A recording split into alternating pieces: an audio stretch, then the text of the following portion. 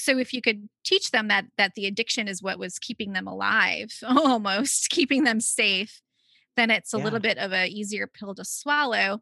And then you could start to help them to bring out that depression and that anxiety so that it's more overt versus covert and get to the root cause. Welcome to the Woman Warriors Podcast. You worry, I worry, we all do. If you're paying attention to the world today, there's a lot for women to feel worried and anxious about. As we explore the worries with curiosity and compassion, we learn to live more authentically and unleash the warrior within, someone who is strong, capable, and resilient, come what may.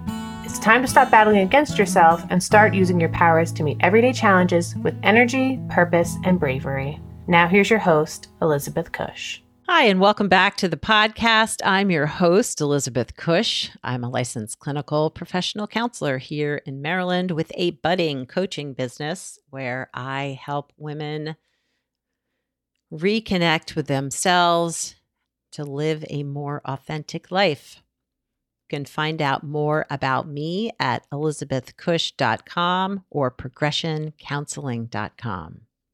So today we're talking to Adina Silvestri. She is also a podcaster and focuses her podcast on addictions and recovery. And I know that COVID and the pandemic and isolation have really exacerbated, increased, pulled to the forefront a whole lot of addiction issues. And I read the other day that overdose deaths are just skyrocketing. And it's concerning, it's worrisome, but to me, totally makes sense. This is a really hard, stressful, traumatic time. And when we're feeling traumatized, we turn to coping survival skills to help us get through. And for some of us, substances were the way we learned how to cope with trauma. And so if you're falling back into old patterns of behavior, if you're concerned about your own recovery, I hope this episode will help support you, but also know that you're not alone. You are not alone. This is a tough time and we're doing the best that we can. But if you need help, please, please, please reach out. Adina Silvestri has a doctorate in education, is a licensed professional counselor, a certified clinical hypnotherapist, and a certified brain spotter in Richmond, Virginia, and she works with children and families. She specializes in treating women with substance abuse issues and in helping children who have experienced trauma lead full, productive lives. Dr. Silvestri helps women with binge eating issues recover from shame and find hope and healing. Dr. Silvestri's clinical work includes providing supervision to counselors in training, and she is an innovative counselor educator. She teaches aspiring counselors the skills needed to become empathetic and creative. In addition to the clinical work and teaching, she is the host of Atheists in Recovery, a podcast which works to address the spiritual and scientific belief systems of people in long-term recovery. She writes for publications such as The Dr. Oz Show, American Counseling Association, the Richmond Family Magazine, and other recovery and wellness publications. In her spare time, she mentors students through Blue Sky Fund, and her hobbies include sailing, running, and learning Japanese. Adina is going to share with us the connection between trauma and substance use and addiction, as well as some of the resources to help you get the support you need if you are struggling in this very difficult time and need some support to move forward. She's also going to describe how hypnotherapy can really be an effective tool in helping heal trauma and support recovery. So let's get started. Here's my conversation with Adina. Hi, Adina, and welcome to the Woman Warriors Podcast. Hi, Elizabeth. I'm so happy to be here. Oh, I'm really excited to have you on and really enjoyed our conversation on your podcast. So Hmm. it's really fun to be able to sort of share the love, have you here too. But for my listeners who don't know who you are, could you share a little bit about you and really what inspired you to really focus a lot of your work on addictions, but your podcast also on addictions? Yeah. So I have a private practice in Richmond, Virginia, and I specialize in working with women with substance abuse and eating disorders. And I help them to eliminate shame to find hope and healing. Mm, Yeah. And I'm a certified hypnotherapist and a certified brain spotter. And I think today we'll be talking about the hypnotherapy piece. mhm. And I have a podcast called Atheists in Recovery. And I wanted this podcast to, and I know that we'll get into this, but to talk about, to sort of delineate the spiritual component with the practical component and help people heal from their recovery. Mm. And for you, what really drew you to the addictions piece and eating disorders for women? I mean, I know both can be significant struggles for women, but what was it about those two things that really felt important to you to help women? Hmm. Yeah, I think that, and I've said, and I've talked about this in other podcasts, but working in a locked psychiatric unit, I saw the same people in and out of the hospital over and over again. And it just didn't make sense to me that they were there. These are young women, and we couldn't really help them with 5 days of detox. Mm. That was nothing. Yeah. And so I suppose that became my obsession. It was to help these women. And there was so much shame, that Mm. they carried with them. Some of them were mothers. Of course they were daughters, and it's bad Yeah. enough to have that label attached to you, but yeah. And so they carried Mm. around a lot of shame. And I don't think it's specific just to women. Yeah. Yeah. Yeah. I would think addictions and shame kind of Yeah. walk hand in hand. They do walk hand in hand. They do walk hand in hand. So I don't really have a great reason as to why women were the focus of Yeah. my Yeah. practice, but it just seemed like those were the people that were coming in. And we could talk all about why the men aren't coming in, Yeah. Yeah. but that's sort of where I held the focus. Yeah. Yeah, yeah. Well, and I would imagine part of some of the crisis work I did, we were partnered, the hospital that I worked was partnered with an outpatient and inpatient drug and alcohol rehab, substance use rehab facility. And I would facilitate a biweekly women's group around trauma, addiction, post traumatic stress disorder, just an educational group. Mhm. And I think when I began the group, there was a lot of aha moments for the women who were in the facility of like, oh, you mean that thing that happened to me when I was whatever, whether they were sexually assaulted or abused or just had some very difficult life experiences led to later turning to substances to manage. And that was fulfilling, but also frustrating work Mhm. because, as you said, oftentimes even the 2-week treatment or the 1 week was just not enough Mhm. to really sustain either a sober Mhm. life. Yeah. Hmm. So I know recovery can be really, really difficult and cause a lot of distress and family dysfunction and life stuff. So, what do you see as sort of the biggest challenge for people who are considering or are working on recovery? Mhm. Yeah, well, I definitely see it as a familial disease. So, the more people that I could get involved in that person's recovery, the better. But the challenge, and for the most part, there's always one or two individuals that are supportive of the recovery effort. Hmm.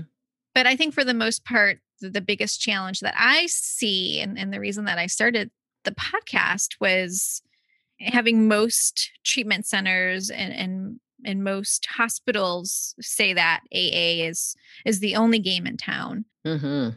And that's why a lot of people started to come to see me, was because I don't know how they said that it was my website. I don't think that was my website, Elizabeth, but that I wasn't preaching that I wasn't preaching AA, I guess, and the God thing, which is huge. I mean, because if you have a belief system that was grounded in Buddhism or atheism or any of the other isms, you're asking somebody to believe in something like their life depended on it.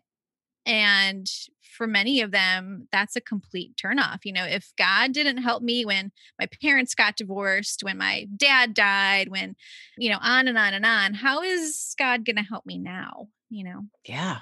Yeah. Well, I know that, I've had clients similarly that just the 12 step, that does not resonate for them, the whole spiritual component. And it has left them feeling like, well, what about me? What about, like, how do I get the help and support that I need? Mm-hmm.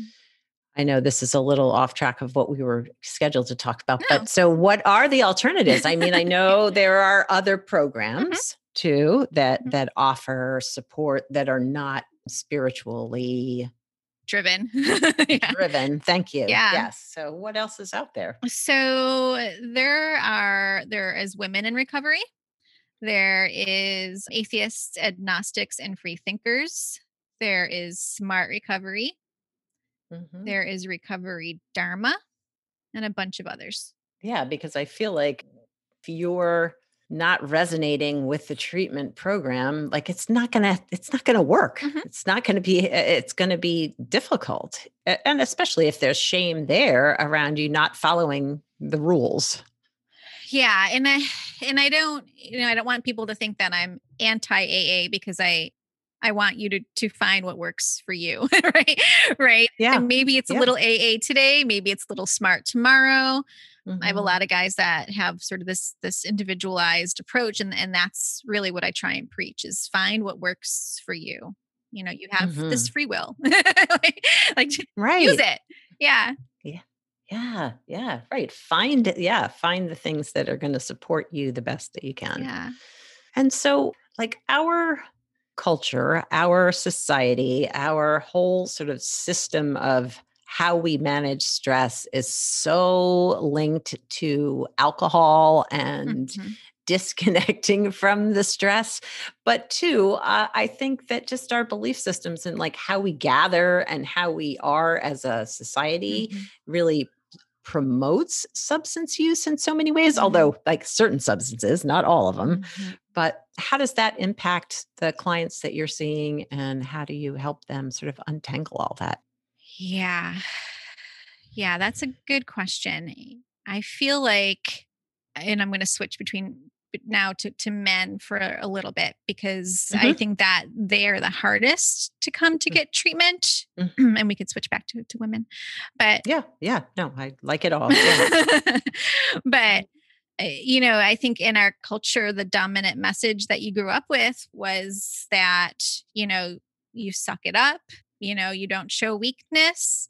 And that's how you just deal with pain, and you don't show it. Or if you do show it, it's through anger, and it's through aggression, and it's through things that are going to hurt you. And addiction seems to be one of those things. So I read a study recently where a bunch of doctors got together. They interviewed a bunch of doctors over, it was a longitudinal study. I don't remember how many years, but the majority of the people that they were interviewing across gender lines, they would give women the diagnosis of depression or anxiety, and men would get this diagnosis of addiction. And so I thought, well, that's horrible. And, no wonder why people don't want to come to treatment. That you're going to give them this diagnosis of addiction. And then, that's, first of all, they're going to get help, which is shameful, right? Because that's not what's taught in our culture. And Right. now you're telling them that they have an addiction and they're at fault for it. So it's like this double shame. Wow. Wow. Yeah. Anyway, I should probably stop with my little rant, but it's a lot to take in for men. And so I think that, trying to separate, and maybe separate is even the wrong word, because I think addiction and depression occur as variants on the same disorder. Hmm. So if you could teach them that the addiction is what was keeping them alive, almost keeping them safe, then it's a Yeah. little bit of a easier pill to swallow. And then you could start to help them to bring out that depression and that anxiety so that it's more overt versus covert and get to the root cause. Yeah. Yeah. I love the perspective of whatever your addictions are, like they are survival Yeah. tools. Like that to me, to be able to see that with compassion, within for yourself, Hmm. but for others too, is so important. Yeah. So I know oftentimes just the little bit of work I've done with the women in rehab, there was so often trauma Hmm. in their histories. Do you find that to be true with the men? I know you do some men's groups. Does that resonate too in terms of male clients as well, that trauma is often underlying addiction? Yeah. They wouldn't call it trauma for sure, Mm, because it's just something that you just dealt with. Oh well, my dad would hit me, but mhm, that's what he did. That's what happened, mhm. and that was acceptable. And and so then you're saying, well, so then, it was physical abuse towards you, so it's like just sort of like a little different perspective. Mm, And so yeah, I do think that there is a high correlation of trauma and addiction for sure. yeah. And so with I know that you're a trauma expert, but as well as, using brain spotting and hypnotherapy, like how do those modalities, whether it's brain spotting or hypnotherapy, did they help? How do they help with addiction? But also, is there some healing that can happen for the trauma piece with either of those modalities too? Mhm. Yeah, definitely. I think that the hypnotherapy and the brain spotting, bypasses the thinking brain, the frontal lobe, and really gets to the subcortical cortex, which is where all of the memories are stored. And, that's where you want those connections to happen, is on that deeper level. You want to get to the root cause of Hmm. the suffering.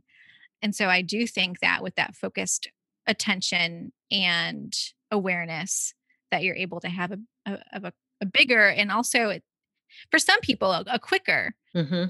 healing process. Not all. I have to be careful because everyone's different, but Yeah. Yeah, but yeah. the potential is there for a Yes. faster process. Yes. And so talk to us about like how you might use hypnotherapy with clients who are struggling with addiction and probably have a trauma history. Like where Hmm. would that come into? Because I think, I've had Dr. Liz on and she's talked about her hypnotherapy practice, but not as far as addiction so much. And so how do you see that as a useful tool, a useful skill for clients maybe to teach themselves? Like, Hmm. yeah, where do you see it in therapy? Yeah, I love that both hypno and brain spotting these are tools that you can teach the client so that they don't need to come back to you. And so it's not a therapeutic forever sort of deal. Mhm. And so I have some clients that only will do hypnotherapy with me, Hmm. and they come from, all across the country just for Mm. hypnotherapy for addiction. So you don't have to, I don't test for hypnotizability. Okay. I just assume that, you're in trance all the day, all the time, right? Every single day. Mm. And so there's a willingness for you to be there, right? You want this healing, you want this. So I just assume that you're there, and you're present and ready to work. And so we put you into a trance, and we go back into your memories, your deepest memories, and we will look for this emotional bridge to connect the pain that you're having right now, the worst part of the pain, with an earlier memory, Mm. an identity forming memory. And then we Mhm. go in and we change it so that your perspective is different. And then we also work a lot on your future self. And every time that we're in trance or that we're listening to a script, we are outlining what your future self looks like. And I think that's important too, because if you're always saying I'm an addict or I'm an alcoholic, then there's really not a lot of room to grow or to change, because that seems like a static characteristic, when you're saying that. Yeah. And so you're really, with the script, you're listening to who you are and who you want to become. And there's that. Hypnotherapy seems to develop this emotional congruence Hmm. between that and the early decisions. Wow. And so you said that, so you go back to sort of a pain point Yeah. and then work on shifting perspective. Mhm. And I'm guessing that some people might hear that as like, I'm going to change it and pretend like it didn't happen, Mhm. but that's not No. really what you're doing. No, I mean, every time you bring up a memory, you're changing it just a little bit anyway. Mm. And so when you're going back into these earlier memories, when you're doing these regressions, you are looking at it as a way of healing. How can I best heal this part of me that, for whatever reason, needed to behave in this way for survival? Like, so for example, Billy, who had the abusive father in a Mhm. poor neighborhood in a poor side of town, he never stood up to him, always backed down, tried to keep the peace in the family so that no other abuse would happen to anyone around him, but then always carried that shame and that pain with him, and then had this belief that I'm no good.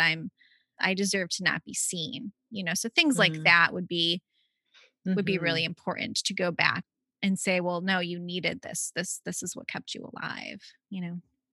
Yeah. Yeah. So sort of reshaping your perception on how you see yourself, or so Mhm. see those parts of you that did what they had to do to get through. Right. And that you're no longer little Billy. Yeah. I mean, Right. and Right. so Right. now how do we take that learning and understanding on an emotional level and on a cognitive level to move forward to Mm, who you want to be? mm. Nice. So almost like going back and taking care of little Billy Yeah, and helping him feel more safe and secure in the world so adult Billy can move on with his life and take care of himself. exactly. Nice. So typically, I think, in our pre conversation email, you had said that usually it's men who come for hypnotherapy, if I'm right. Is that right? Yeah, that is correct. And I'm curious why, if you have some sense around Hmm.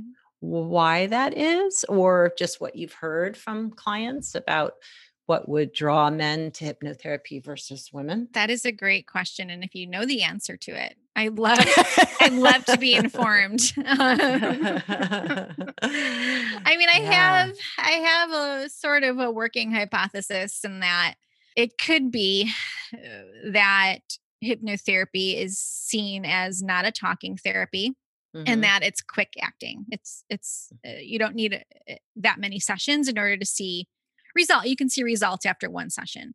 So maybe those two things. Mhm. Sort of a more results Yes. oriented versus like deep dive exploration, even though both are both talk therapy and sounds like hypnotherapy too can be a pretty deep dive, It but can just in a be. It can yeah, definitely be, but yeah, yeah. that's sort of That- where Yeah, I am. that makes sense. That makes sense to me. It makes sense to me.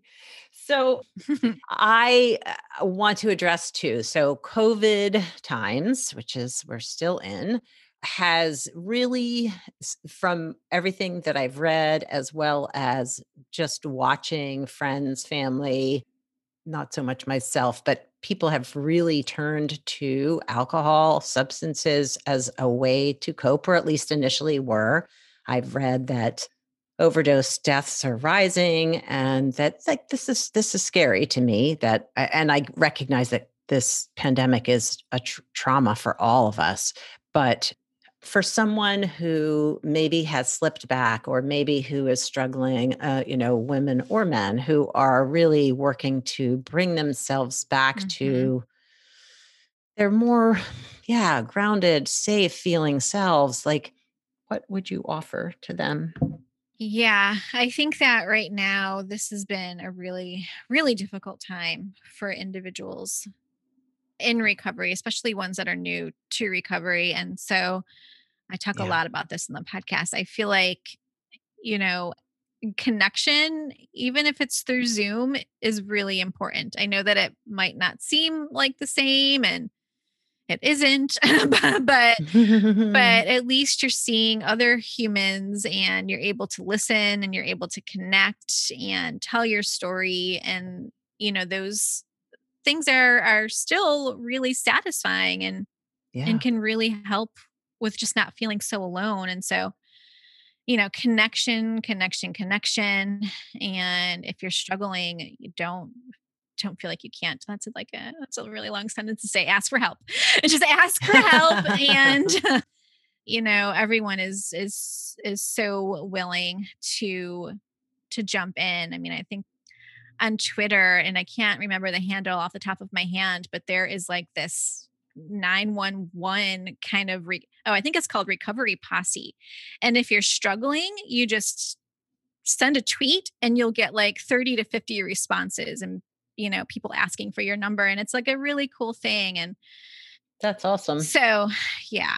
Yeah. So there's support out there, but is. know that you're not alone in this, that this is a really hard time to stay sober. It's a really hard time to stay sober. It is. And so know that there's no shame in the game for asking for help. There really isn't. Yeah.